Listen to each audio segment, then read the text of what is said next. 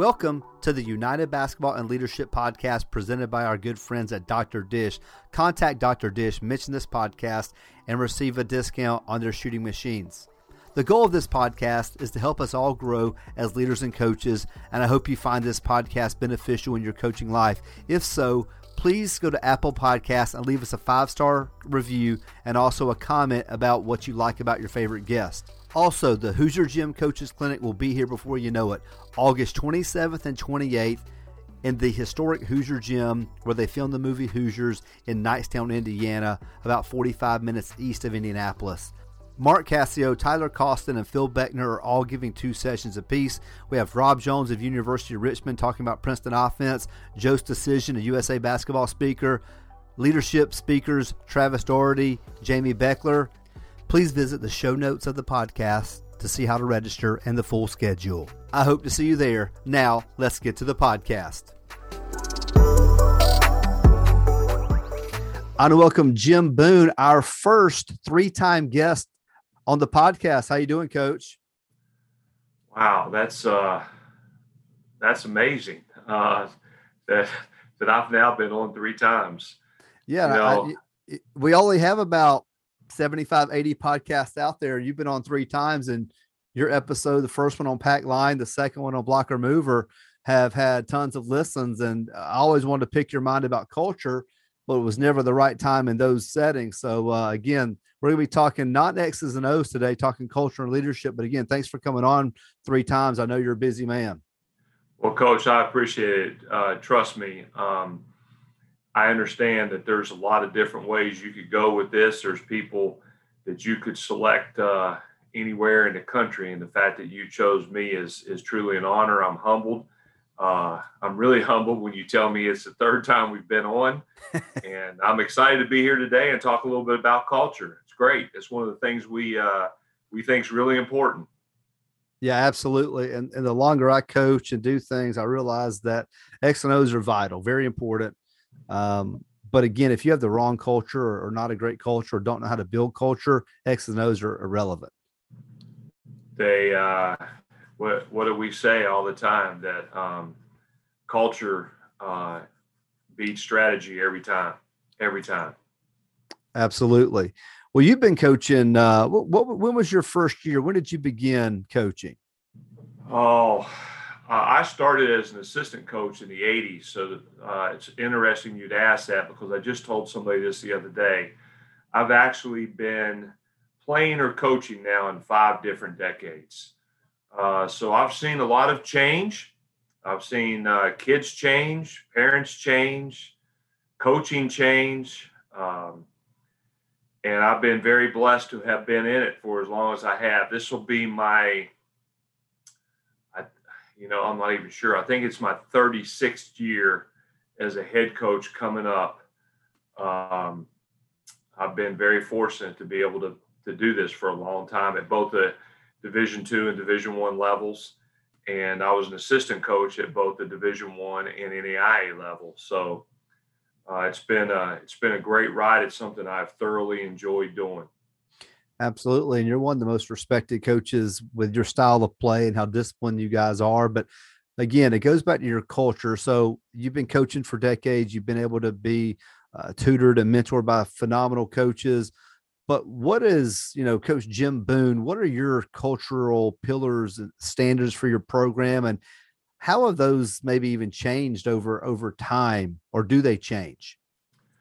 First of all, that's a great question. And I'd like to start by saying this. You don't create culture with signs and slogans. You create culture with people and leadership. Culture is like one of the hot buzzwords out there. And I believe this, Coach, we've always had culture. We just called it different things through the years, whether it was called philosophy, program philosophy, whatever it was. You've had a standard, expectations, a blueprint, a framework, if you will, that you live by. And so that's the most important thing. Whatever your culture is, it's got to be something that you as a head coach live it. Not just that you want the people around you, but you've got to live it also. Now, for us, it always starts with two very important words: character and energy. We want, these are before you ever get to the pillars, before you can even get to that, because culture starts with recruiting. Right? You've got to have the right people on your bus to coin John Gordon's book, The Energy Bus, which is a great culture book. And when we've taken over a program, I always invite everyone on the bus. But sometimes through the course of the journey, people find out that it's not right for them. And so then you've got to let them off and let them go on their own way. So it starts with recruiting character people. And I'm one that I've always wanted.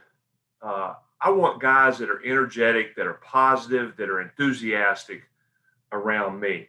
And that might be something I've changed a little bit when you ask things that have changed. I used to not look for that as much when I first started as a head coach in recruiting. And now it's something that I look for constantly.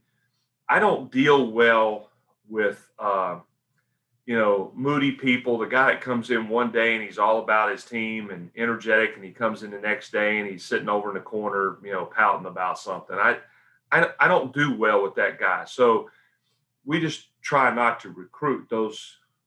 We don't recruit those kind of people to be a part of what we are. So it brings me back, when I talk about character, to the movie, which is one of my all-time favorites, Miracle, with Herb Brooks and the Olympic team. I think it was the 1980-81 Olympic team. Wouldn't have been 81, probably 80 or 84. And he is selecting his team. And basically, he's got the team picked. And he looks at his assistant coach, who was Craig Patrick, who went on to a long career in the NHL. And he says, Craig looks at him and says, "Wait a minute, Coach, the guys you have on your list here, they're not even the best players. We just started. We're only a day into this." And basically, he looked at Craig Patrick and he said, "Craig, we're not looking for the best ones. We're looking for the right ones." Dick Bennett, I remember years ago, made this statement to me when I was watching a practice at Wisconsin, that his advice whenever you start a new program, and let this sink in for a second, but his advice whenever you start a new program is to recruit guys you can lose with first. Now, think about it. Recruit guys you can lose with first. And what he meant in that statement was simply, you're going to go through some tough times. There's going to be adversity. There's going to be things there are going to be bumps in the road. There's going to be detours as you're taking this journey. And you better have people on that bus. You better have people in your program that are going to stay true to you and true to your culture and your philosophy and who you are, and are not going to deviate from that. So sometimes I really feel like what happens is, as coaches, and we've all done this, we've all done it, that we get seduced by talent. We see a kid who can run and jump or is really skilled, but they don't have the work ethic. They don't have the attitude. They don't have the academic background. They don't have whatever it is they don't have. But we say, okay, I can get him over that hump. I'll take this kid because he's a really good player. And you just got to be really careful with that. And I don't mean this to sound negative towards anyone, but it reminds me of the old saying that, you can take a hog and put lipstick on him and put a tie on him, but at the end of the day, you got him all dressed up, but he's still a hog. He's not changing. He's still a hog. So it starts first and foremost with the people that you're bringing into your program. Then for us, we have 4 foundational cornerstones, pillars, as you refer to them, if you will. And excuse me, this is what fits us. It's what we're about. And they haven't really changed. I've changed maybe a little bit of the what we've called them over the years, but they've basically remained the same during my entire 36 years. So remember, we started with the baseline of recruiting good people. And there's something I left out of that I'd like to say before I get to our pillars. And that's it. You know, Socrates said, know thyself. I think it's important that you know who you are as a coach. Just like I said, I don't deal well with moody people. There are players that I'm not right for, and I know that. Just like there's players that are not right for us. There's student athletes that are not right for us. And so as a coach, I need to have a great understanding of who I am and what I'm about. And I need to be who I am so that I can recruit young men who are going to fit that mold. So it's not only character, it's recruiting guys who fit us as people and coaches. Then from there, our foundational cornerstones, the first one is hard work. Now, I'll be the first to tell you, that's just the price of admission. If you're not willing to work hard, you're going to have a tough time making it in college basketball. It's an entry level. It's expected. You better be a hard worker. But that's not always the case. Now, I do think hard work is a learned skill, something that you can improve upon and get better with.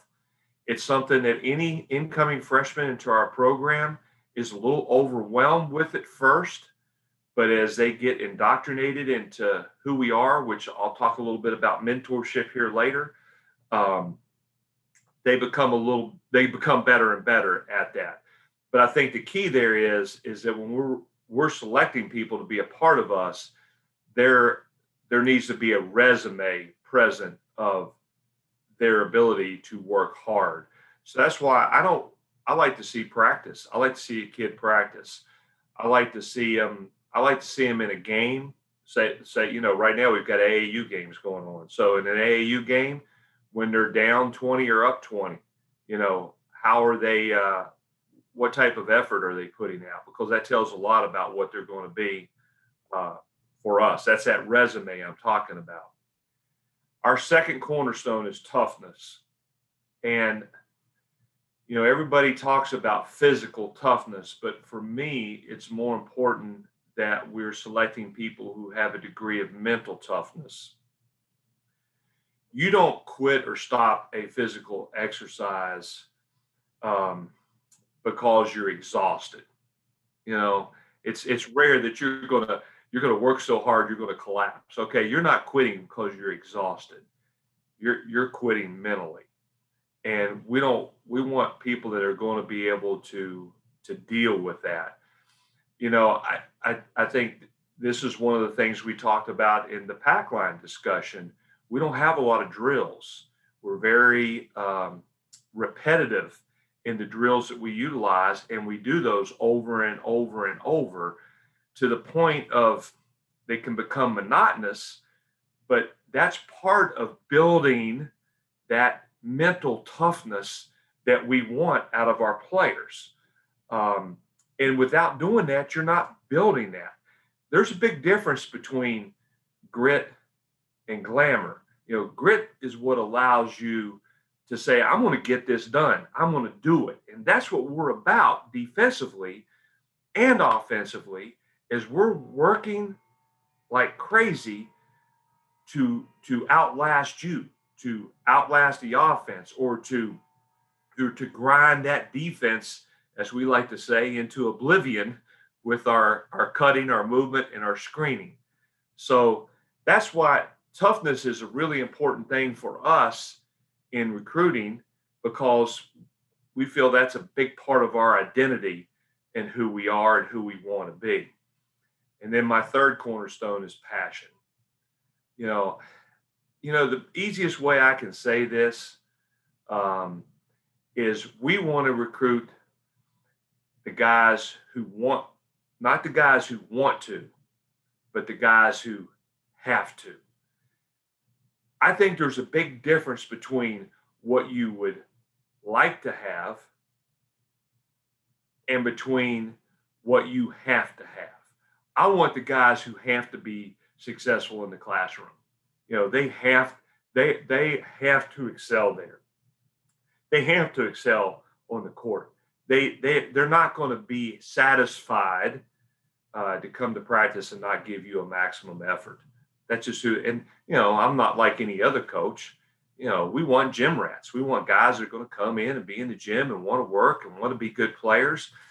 But again, remember, I started this by saying that we have to live that. And so if we want our players to be gym rats, then we as coaches have to be gym rats. It was like a long time ago, I heard Coach Pitino say, you've got to be willing to sweat with the players. We've got to be in there with them. We got to be working with them. They need to see that's what our program is about. And then finally, unity. And obviously, we're looking for team guys.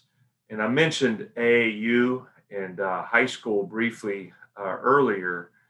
It's like when I go to a game, whether it's an AAU game or a high school game, I like to get there early. I like to see how a young man goes through warm-ups. Are they just kind of getting through it, or are they going through it with some effort and some intensity level? Are they doing what their coach wants them to do? Do they have an energy and enthusiasm for their teammates? Can you tell that they're really wrapped up in their team, that it's about their team and not just them? I'll be, and I'm old school a little bit, but one of the things I hate to go see, and I realize it's just a trickle down effect from the NBA, which is a totally different animal. But you go to a high school game or an AAU game and you got a kid out there and he's warming up with headphones on and he's just like isolated from his team. And this is a team game. That old African proverb, if you want to go fast, go alone, but if you want to go far, go together. And we're going to get a lot further along if we're willing to have guys that are invested in our team. No, those are really good. I wanted to go back to the toughness cornerstone that you mentioned. Sure. So how can you, let's say you recruit a kid and you just see he needs a little growth in this area. Maybe he wasn't quite where you think, or you just know he's hard work, passion, unity, works hard in the classroom, but mentally we need to kind of take him to the next level. How can we as coaches do that? Because that may be the most difficult one, mental toughness. Is it through difficult practices? Is it through hard conversations? Is it through, as you mentioned before, mentorship, which I know you're going to talk about as well? It's through a lot of and all of the above things that you just mentioned. Like for instance, in the weight room. And I think the weight room is a great place to help build mental toughness. You're trying to get that next rep, and your body. Let's say you're doing a bench press, your arms, your chest, your shoulders are saying no, put that sucker down. So we do a couple of things, and I think this builds team as well. In all of our weight room exercises, you have a partner. That partner's not allowed to hold that bar. Have you ever walked in the weight room and the guy's sitting there and he's doing more work than the guy lifting, the spotter is? He's not allowed to hold that bar. And he has to count your reps out loud so everybody in the place can hear him. And when I say loud, I mean we want them repping those things out loud. I think that helps us because you're fighting through some things you didn't think you could do. If we do conditioning exercises, there's time, I'll say this, Matt, this is one of the things we've probably changed on through the years. We don't do as much just going outside and running like we used to do at one point. In some ways, I think that really hurts us just from building a conditioning base. But see, with the NCAA giving us the opportunity to be in the gym and work with our players, I'd rather invest that time in the gym. Right. And as I tell our staff all the time, we're not trying to build a cross country team or a track team. We're building a basketball team. So, but if we do running, maybe we're doing like, we have things we call 33s, which are basically 3 down and backs. And, we might come in and say, all right, we're running 33s a day, but we don't tell them how many. So now you get to the point, and this is an old Navy SEALs deal. They don't know what's happening that day. They don't know what they're going to throw at you that day. Most guys quit in the anticipation of just what's going to happen next. And what we're trying to do is get them to mentally focus on what we're doing right now, not how much time's left, not what the score is, if there's a score, not, but just focus on the moment. And sometimes I think I heard this the other day, and I'll interject this right now. I think this is an awesome book. If you haven't read it, you need to. I recommend it highly to your listeners, and that is Winning by Tim Grover. Tim is the author of the book Relentless, and he also, I think it's called Jump Attack, is a weightlifting program he put out. But for those of your listeners who know who Tim Grover is, he was Michael Jordan's trainer. He was Kobe Bryant's trainer. He was Dwayne Wade's trainer. And, he talks a lot about, in the book, things that go into, obviously, winning. And one of those things is the ability, time management. And everybody talks about time management, wanting to have a schedule or paying attention to a specific time. And I thought this really resonated with me from a basketball standpoint. Is I don't want a guy coming to practice thinking, okay, there's an hour left, or there's 15 minutes left, or there's 10 minutes left. I want him focused on the moment and fully invested in what we're doing. And if you do that, your level of improvement is exponential, as opposed to being worried about what's coming next. Getting back to the running, just not telling them how many we're going to do that day.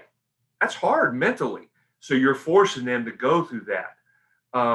As we mentioned in practice, going through repetitions and having senior leadership that is encouraging and pushing and helping them to get through that. The conversations that you mentioned that you have in your office or on the court or in the locker room or in the cafeteria, wherever it is that you meet with your guys at or meet with a player at. Film is another excellent way, because you show a young man, now here's where you could have gotten on the floor. Here's where you could have taken a charge. Here's where we needed to make that next pass.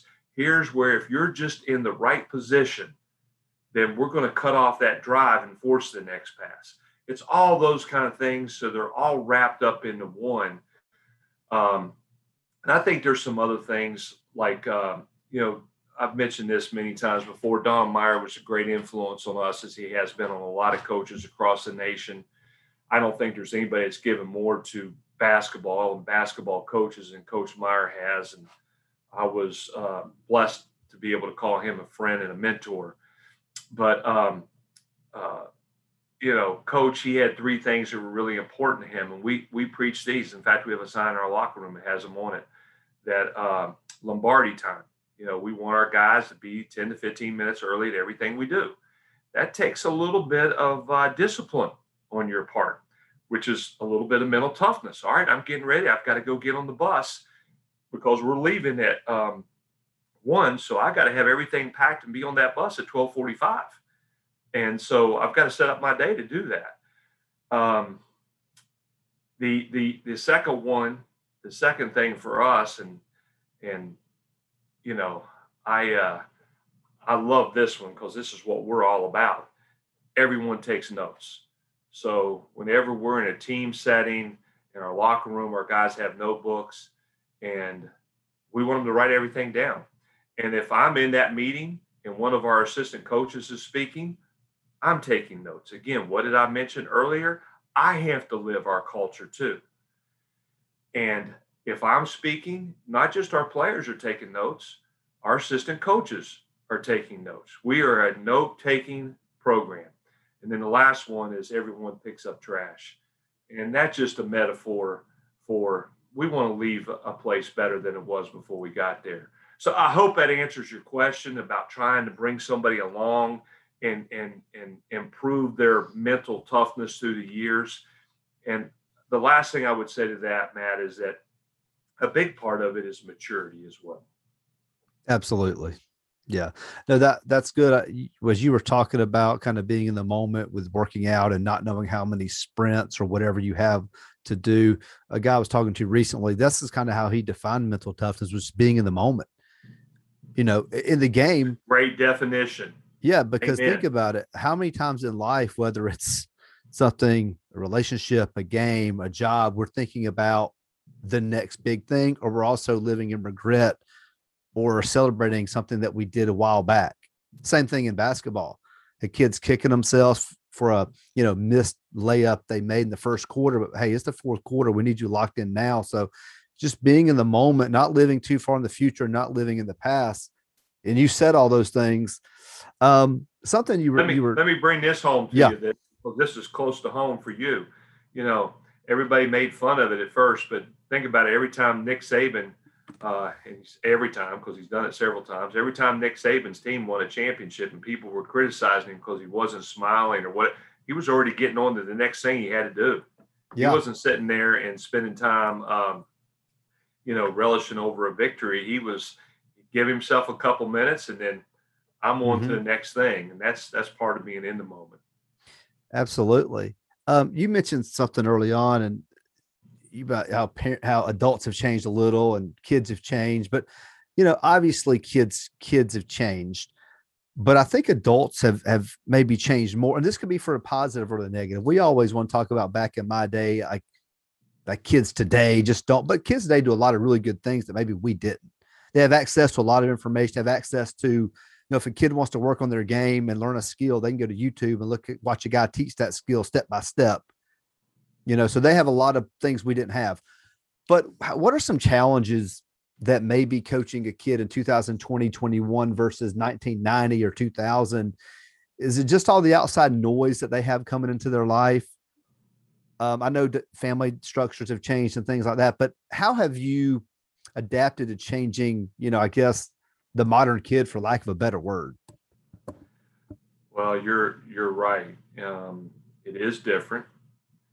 And I agree with you 100%. I don't think it's good or bad. It's different. It is what it is, to coin the phrase. I think that, a lot of what's different with our kids today starts with the parents. It used to be back in the day, as you mentioned, probably with you as well, that when you grew up in your neighborhood, you went out, organized your own games, picked your teams, whether it was basketball, baseball, or football, whatever season it happened to be. That was one of the ways you developed leadership. That's one of the ways you develop the ability to run a team.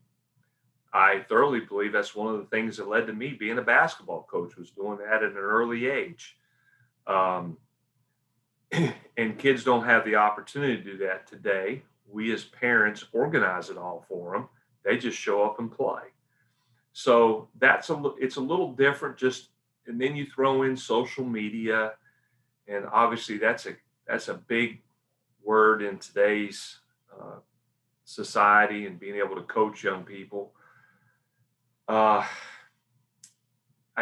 think the biggest thing, if you ask me, what is the biggest thing that we have changed since I mentioned we've coached in 4 different decades or whatever it is, 5 decades, 4 decades, whatever. It used to be you didn't have to tell them why. You just told them what. And now it's important that you tell them, this is what we want you to do, and this is why we need to do it. The other thing I would say, coupled with that, is I know maybe it wasn't as important in our day, not only that we didn't know why, we just carry out orders and didn't really think. Well, kids today, they think. They want to know what's behind it. And you can't be wrong. So if you don't know, you better not say, because they can Google it, get on their phone, find it out in a heartbeat. So I really believe that being honest.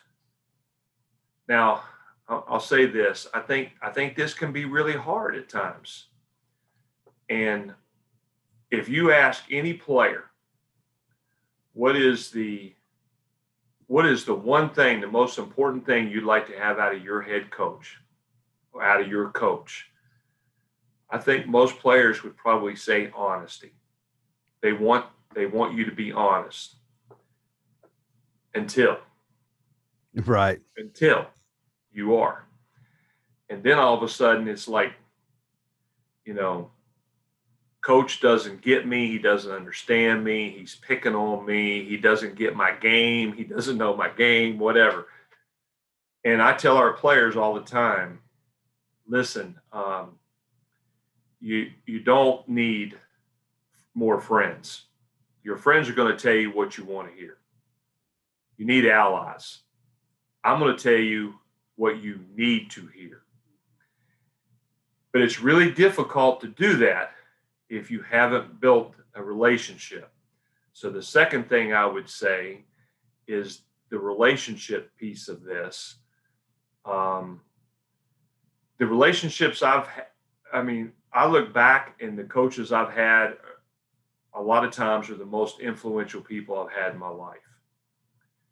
And I have great relationships with them now. My junior high coach, I talk to him 3-4 times a week, and I still call him coach because that's who he is. But I can tell you, I didn't have a great relationship with him when I was playing for him.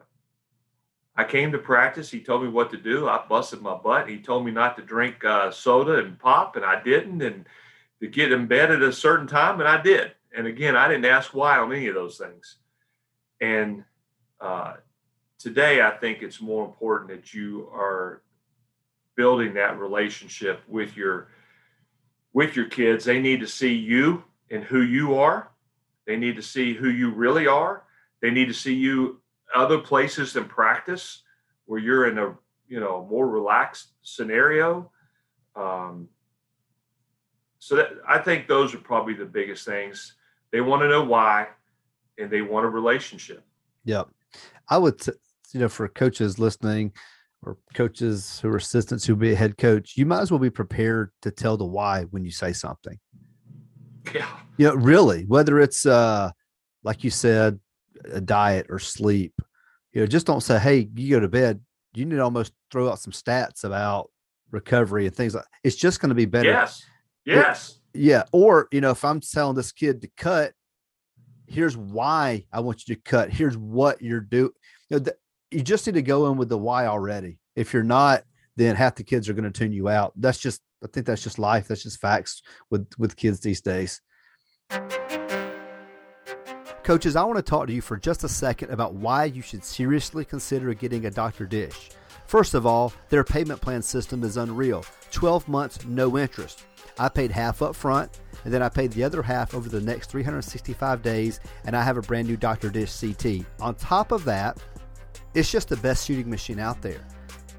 The CT is so user-friendly, as are all their shooting machines. So reach out to Dr. Dish. Tell them you heard about them on the United Basketball and Leadership Podcast and receive a discount. You won't regret it. Your players will get better. They'll get shots up, more reps up, and you'll become a better basketball team. Reach out to Dr. Dish. Follow them on all social media at Dr. Dish B-Ball. Now back to our guest.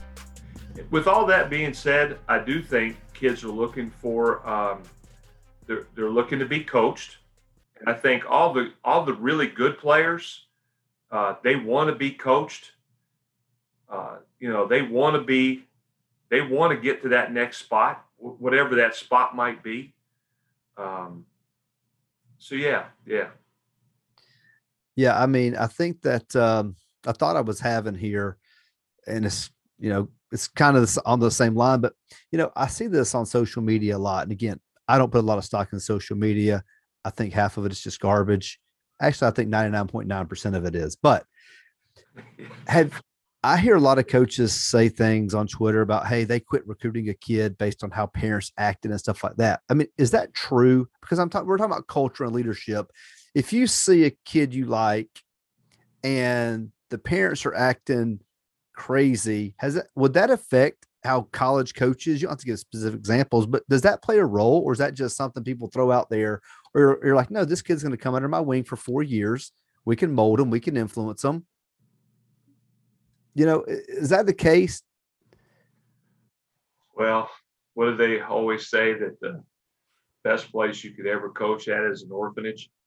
Um, and we always say players don't pick their parents. So, right. Yeah. Kids don't pick their parents. But with that being said, and you're asking me my opinion from a realistic standpoint across the board in college athletics, I think probably that unless that young man is just really, really, really good and is just a great kid and they've developed a relationship with him, if you go see parents being out of control with a high school coach or with an AAU coach, that's certainly a red flag. Yeah. Without question. Yeah. I was just curious because I hear a lot of coaches say that because obviously, I'm a high school coach and I just hope that good kids walk in the door. There's no recruiting. If anything, I'm recruiting kids who maybe haven't played. Like I've got 2 kids playing this year that I just saw them in PE one day. It's like, hey man, you're a good look. Yeah, you're a good looking athlete. Well, maybe they got cut in middle school and grew 6 inches, or maybe they're like, So I've got 2 kids coming out or actually made the team this year that I just recruited on my own campus. What are some mistakes that maybe you made in the past or just coaches can make when it comes to culture? Maybe, what do you think about that? Because I'm sure we've all made mistakes we look back on, but obviously that's part of growing as a coach. We get better and better. But what are some mistakes a coach can make when it comes to instilling culture? Well, a couple of these I've already mentioned. I'm going to give you 3 things. I think the first mistake is being seduced by talent. And and I'm glad you brought that point up. As a high school coach, you don't get to recruit your players, but also the opportunity to be on your team is a privilege. It's not a right. And if you have someone who doesn't fit your culture, then they don't need to be on your team, because at the end of the day, they're going to be a cancer. I'd like to share this, and this is a little bit off the topic in terms of what you just asked, and then if I can, I'll come back to that. But I brought up Coach Bennett, and he mentioned this. I heard him speak at a clinic years ago, and he referenced an Army study where the Army did this extensive study on all their soldiers, and they broke them down into 3 groups. Group 1 was willing and able. Those are your kids who are talented. They're hard workers. They're going to run through the wall for you as a coach. So basically, all you got to do is point them in the right direction and let them go, and give them occasional praise. And group 2 was the willing and unable. These are kids that do anything for you. Maybe the couple kids you pick up in PE class. They'll be great teammates, and they could be tremendous players on the floor as long as you give them small tasks and your very specific roles, and you heap them with praise, because they're not getting the same accolade response that your stars are getting, obviously. And then the third one are the guys that are unwilling and able. These are the guys, they've got all the talent in the world, but for whatever reason, they don't want to be coached. And unfortunately, these guys, you've heard different names for them: a con artist, a cancer, a coach killer. And those people will, if you allow them to be in your program, they will take away from your team faster than any other thing. They'll be more detrimental to you than any opponent you'll ever play. So it's better to surround yourself with really good people that are going to buy into you as a coach and your culture, and not think, I can coach this kid. I found out a long time ago, there's a lot of hats I have to wear as a coach, but being a sociologist and trying to change 18, 19, 20 years of behavior is really difficult to do. So I think that's the first mistake, being seduced by talent. And then you mentioned it when we very first started this conversation, Matt, how important culture is. And you can have the best players in the world in a bad culture, and you're not going to win. You will not be successful. You can have average players and a great culture, and you got a chance. You got a chance to win. So there's, and it only takes, there's a reason that, back in the day, the old saying was, one bad apple in the barrel, and the rest, are going to turn rotten. So it only takes one to really hurt your culture. A couple things that we didn't mention in the beginning that I think are really important as well, that I think will resonate with your listeners, is culture's an everyday thing. And you got to fight for it every day. There are so many people on the outside that are trying to take it away from you. You have to fight for it every day. You mentioned it in terms of the outside noise. The white noise that's out there, a ton of it, that when you have the TV and it's not on a station and it's got all that, static, that's out there constantly, whether it's social media, whether it's parents, girlfriends, friends, people in a dorm that are trying to take away from what you're trying to accomplish with your players and your team. So it's important that you have people that are willing to buy into that. Yeah. I think the second mistake. Go ahead. I was going to say, and now you have all these kids listening to complete strangers.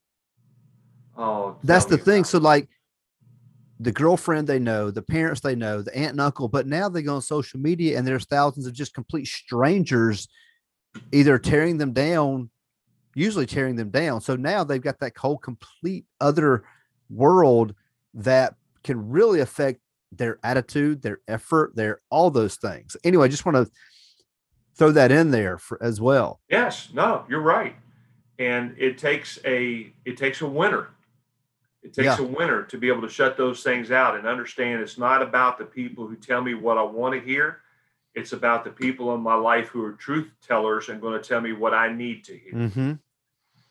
The second thing I was going to say that I would mention is holding your players, the people in your organization, your staff, the people in your program, holding them accountable. That's the biggest difference between competition and winning is accountability.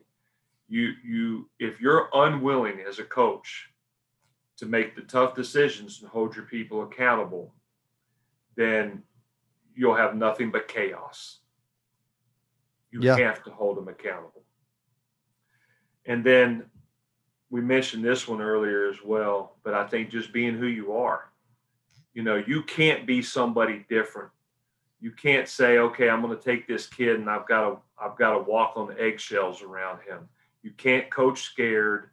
You can't be different. Kids sniff that out in a heartbeat. You've got to be who you are, and you've got to be that way all the time. And that makes me think of as guys listen to a podcast with you or go to tons of coaching clinics, we hear guys speak that we respect and we try to mirror everything they do. So like, for example, my pillars might align with yours, but they're going to be a little different. I may not have unity. I may not have passion. So coaches can't just hear someone who's successful and think I'm going to copy their terminology, copy their acronym or whatever. It doesn't work. It doesn't work that way. I've tried that. I've gone to stuff like, man, that was really awesome. I'm like, man, that doesn't fit me, or it's just too much for my program or past program. We need 2 cornerstones, 2 things we focus on, not 4, not 6. So I just think that's something coaches get caught up in, is just trying to mirror a successful coach and you've got to have your personality and still adapt some things from them. Well, you ask how mine had changed. When I first started, mine were trust, faith, and commitment. And I did that because I was a big fan of Lou Holtz, Mm-hmm. and when he was at Notre Dame, and those were his trust, faith, commitment. And as we went along and went through the years, they evolved into hard work, toughness, passion, unity, Mm-hmm. because that fits who we are. That fits who I am. Right. Yeah, that's how, and like our culture and our philosophy is evolving. It could be depending on the job we take, what type of kid we have, what level it is. So all these things, we don't have to have a cultural, like obviously your There's core, no standard. right? Your core is your core, right? Like you Right. could not have hard work. It's just who you are. Right. And that's who I am. The toughness factor of it. You know, some of the greatest compliments I've gotten is from coaches that were in leagues that I left and took a new job. And a couple of years later, you run into them and they're saying, you know, it's just not the same. They're a good team, but it's just not, they don't have that same identity of toughness and just grit and grind that your teams had. And that's a great compliment on one hand. Absolutely. But they're, you know, we go to school and we learn and we develop a foundation, a base. But then as you take over a program, you have to not just know what to think, but you have to understand how to think. And there are no steps. You know, this is not like, okay, these are what you've got to do to build a culture. You know, you follow these 4 steps and you'll have a great culture. It's always changing. It's always evolving. It's changing with you. It's changing as you mentioned, with your environment, who makes up your program, what level you're coaching at, it changes. Yeah. And some coaches just define culture, environment, however you want to say it, is just what is the acceptable behavior? So like what is acceptable? Well, a kid knows, man, I've got a D in Algebra 1. I've been sleeping. No, that's not going to cut it. Or I'm going to show up 5 minutes. Like when I tell coaches, and I don't even think it's an issue because the school I'm at now, kids just show up early. I don't have to talk about being early. We have 7 a.m. workouts right now. We're starting at 6:55 or 6:50 because every kid's there. That's part of your culture. I never talk about I don't really ever talk about being on time anymore. Kids just know, oh man, if I walk in 5 minutes late, everyone's going to be there. Like it's just part of, I think it was already almost there before I was there, but it's just one of these things where some coaches are dealing with the be on time. But I'm like, if you're dealing with the be on time part, boy, that's going to be tough to coach. Let me tell you something. It's amazing the coaches at the collegiate level that deal with that. And because for whatever reason, but for us, we're like you. Our culture has always been of one where Lombardi time is a big piece of who we are. If you're early, you're never late. And it's not something I have to be concerned with. Yeah. And I have no seniors this year. So I'm talking, I got a bunch of 9th and 10th graders without driver's licenses. And it's just like, they just know, hey, mom, we're leaving at 6:30, be there by 6:45, man. We start at 7. And my kids, they just want to be there. Like if I said we're going at 6:30 instead of 7, they'd be there at 6:15. Right. So, but again, that's just accepted behavior. But I rarely ever mention time. It's just one of those things that that's just who we are. Let's talk about before we get off here. You mentioned mentorship earlier. Let's talk how you use mentorship in your program, player to player, coach to player, and why that's such an important role. As we want these guys to be prepared when they step out of college at 22 years old and be prepared for the real world and real jobs and husbands and dads and all that type of stuff, the real important stuff. Yeah, I think, and there's a couple of different things that go into this. As we mentioned, there are no steps. There's not there's not a map to follow. There's nothing like that. But I do think there are some common denominators on things that can help you develop your culture, to develop mentorship. We've already talked ad nauseum about one of them, and that's getting the right people, recruiting the right people. I think the second one is having a vision and being able to paint a compelling vision to your team. It's up to you as a head coach to do that. There's a reason people want to follow you. And as your team goes through that and matures, and you get to be, freshmen, sophomores, and sophomores to juniors, and juniors to seniors, they've embraced those things. I wrote down a couple of notes here. Again, I think honesty is extremely important, because what does honesty do? It creates a level of trust, and trust allows us to have a family atmosphere. I think it's important. A lot of programs, a lot of coaches talk about family. We want it to be family. And what do you have in a family generally? You've got a mom and a dad, at least a parent, and that's your coach, that's your leader. You maybe have an older brother or older sister. Those are our seniors, our juniors, and you look up to them. So we tell our guys, you've got a little brother coming in. If you're a senior, you got a little brother coming in as a freshman, and it's up to you to make sure that you show that guy the ropes. I don't like to do I don't have a lot of rules. I'm not a rule guy. We've got standards in place and expectations, and our players know what those are. Again, to reference what you mentioned, which I thought was outstanding, is time. You don't have to worry about that. And I'm sure your older players are telling your younger players, listen, it's expected here. You're on time. You're going to be early, and you need to do that. And that's what they do. And so that's a little bit of building that mentorship. I think you have to have some.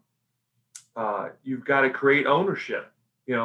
I allow my seniors to have, now my seniors and sometimes juniors, I don't really allow our freshmen and sophomores, even no matter who they are, to have a lot of voice in things. I want the guys that have been here, that have been through the ropes, and I'm going to listen to them.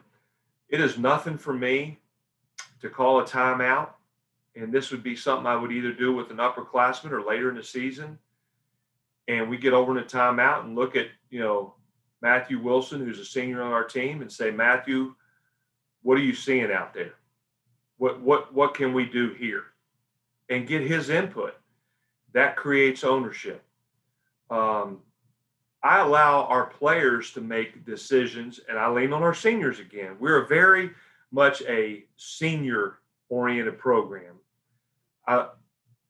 Getting to that point, this is my first group of seniors that have been through with us now here at Arkansas Fort Smith.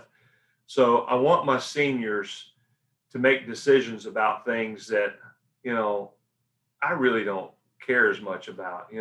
Okay, what time do you guys want to practice Saturday? You tell me.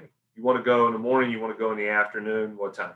What time, if we happen to go on a Sunday, which we don't do a lot of, but if we happen to go on a Sunday, what time do you want to practice on Sunday?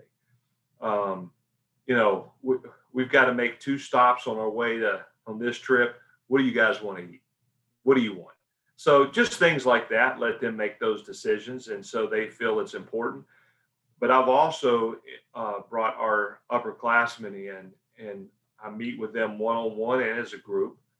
And, I outline to them, this is where we are. This is what we need to do. This is where we need this guy to be. I need your help here.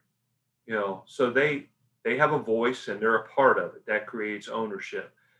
And then I think they feel much more comfortable when they're in a practice setting and they're trying to help an underclassman, and teach him what to do. And when you've got a culture where your upperclassmen are mentoring and helping your younger guys, whether it's find a classroom on campus or where to get help with a class, or you just eliminated a lot of things that maybe I would have been asked to do, but you've created a greater bond. And what do we always say? A player-led team can be good. A coach-led team, can be good. A player-led team can be great. And so we're trying to create those leadership skills because at the end of the day, as you mentioned, we are trying to prepare people to go on to successful lives after college. And sometimes I feel like we are the last, we're their last stop. We're the last people they have that are going to have the ability to tell them what they need to hear, but love them and be there to pick them up and, put an arm around them and give them a lifesaver when they need it, that they're going to have. Because once they get out in the real world, it's not going to be like that. They're not going to care. So we've got to create those people to be our people to be successful in that environment, and then to go on to be successful husbands and fathers and leaders in their own communities. Yeah, that's a great point. I mean, many times the coach is the only person, or sometimes the last adult in their life, that will give them correct guidance based on their backgrounds or whatever they have going on. But, well, Coach, man, we covered a lot there. Anything else you want to add? I know you could probably talk for 4 hours about this and every topic we bring up, but anything else you want to throw out there to a young coach listening who maybe doesn't have that first head job yet, but they want one, or maybe they just got their first job? I think we've covered quite a bit. I do think the mistakes were big. I'm glad you asked me that question. That's the first time I've been asked that. And, you try to learn from the mistakes of others. And like I mentioned before, I've made a mistake. I've taken a kid who I thought, I can coach that kid. I'll figure it out. We'll get it done together. And 9 out of 10 times it just doesn't work. I've never been one that has not been willing to hold our kids accountable. I'm not afraid of confrontation. I think confrontation is good. I try to promote that with our team, that confrontation is just healthy, trustworthy conversation between two people trying to move ahead, to move forward, both trying to move forward. And we hit the nail on the head there talking earlier. You can't copy somebody else. Yeah. You've got to be who you are. Yep. I would say this. I think that a big part of us promoting, building our culture is to challenge our kids daily. We want to create a competitive environment. I think competition creates growth. Now, it's tough because in today's world, and I'm not so sure it wasn't that way in our world as well, but in today's world where there's so much, me, Mm-hmm. you've got to work as a coach to build a collective competitive spirit, and not just that one-on-one. Well, I'm going to be better than you. It makes me think of this, and this goes back to the old Dean Smith. Whenever you make a basket, point to the guy who gave you the pass. I never have to tell the kid to not do that. Every kid is like pointing a finger up in the air. Like, we do so many things in the game that just look at me, whether it's making a basic layup or an assist, like just this kind of hype game we have going on. It's like me. And yeah, I think the toughest struggle for me, I mean, I'm a selfish guy myself in a lot of ways, but to try to get the kids to think about the teammate the big picture there can be tough. It's such a narcissistic society in so many ways. Well said. I think so. One of the things you do that you constantly work on as a coach is to celebrate those who recognize and who execute your culture, your philosophy. And you try to celebrate them in as grand a manner as you can so that others are seeing it. So your program's not just built on star players or points scored or whatever, but it's built on, as you talked about with Coach Smith, pointing out the teammate that made the pass to you. Yeah. So good stuff as usual, Coach. Again, I hope so. No, I really enjoy culture and talking about it. Again, it's difficult. It's something you're fighting for every day, and you can lose it in a moment. So it's something that you've really got to stay true to and live yourself. I've been fortunate because I think your staff is really important in that. You know, I've been blessed with great staffs along the way, but you know, right now my son is my assistant coach, and I couldn't have anybody that, you know, that bleeds our culture, understands our culture, lives our culture greater than he does. You know, he played for me. That's one of the things I think having former players on your staff who did that is just, it's invaluable. But yeah, no, I appreciate it. Again, it's an absolute honor to be with you again, Matt. You do a great job. I enjoy listening. I can't wait for the next one always to come out. I do a lot of the next one's you, so may not listen to that one, but I do a lot of my workouts today are more trying to walk, and I try to get quite a few miles in, and so I like a podcast that's going to last about an hour and 15 minutes long. And yours have been phenomenal. Well, I appreciate it. You're very kind. And hey, let's do it again later in 2021 sometime. I'm all about it, and keep doing what you're doing for coaches. Yes, sir. Thank you. Thank you. Thanks for listening to the United Basketball and Leadership Podcast. Please take a moment to leave us a review and also leave a comment about what you enjoyed most about today's guest. I hope you'll join us on our next episode.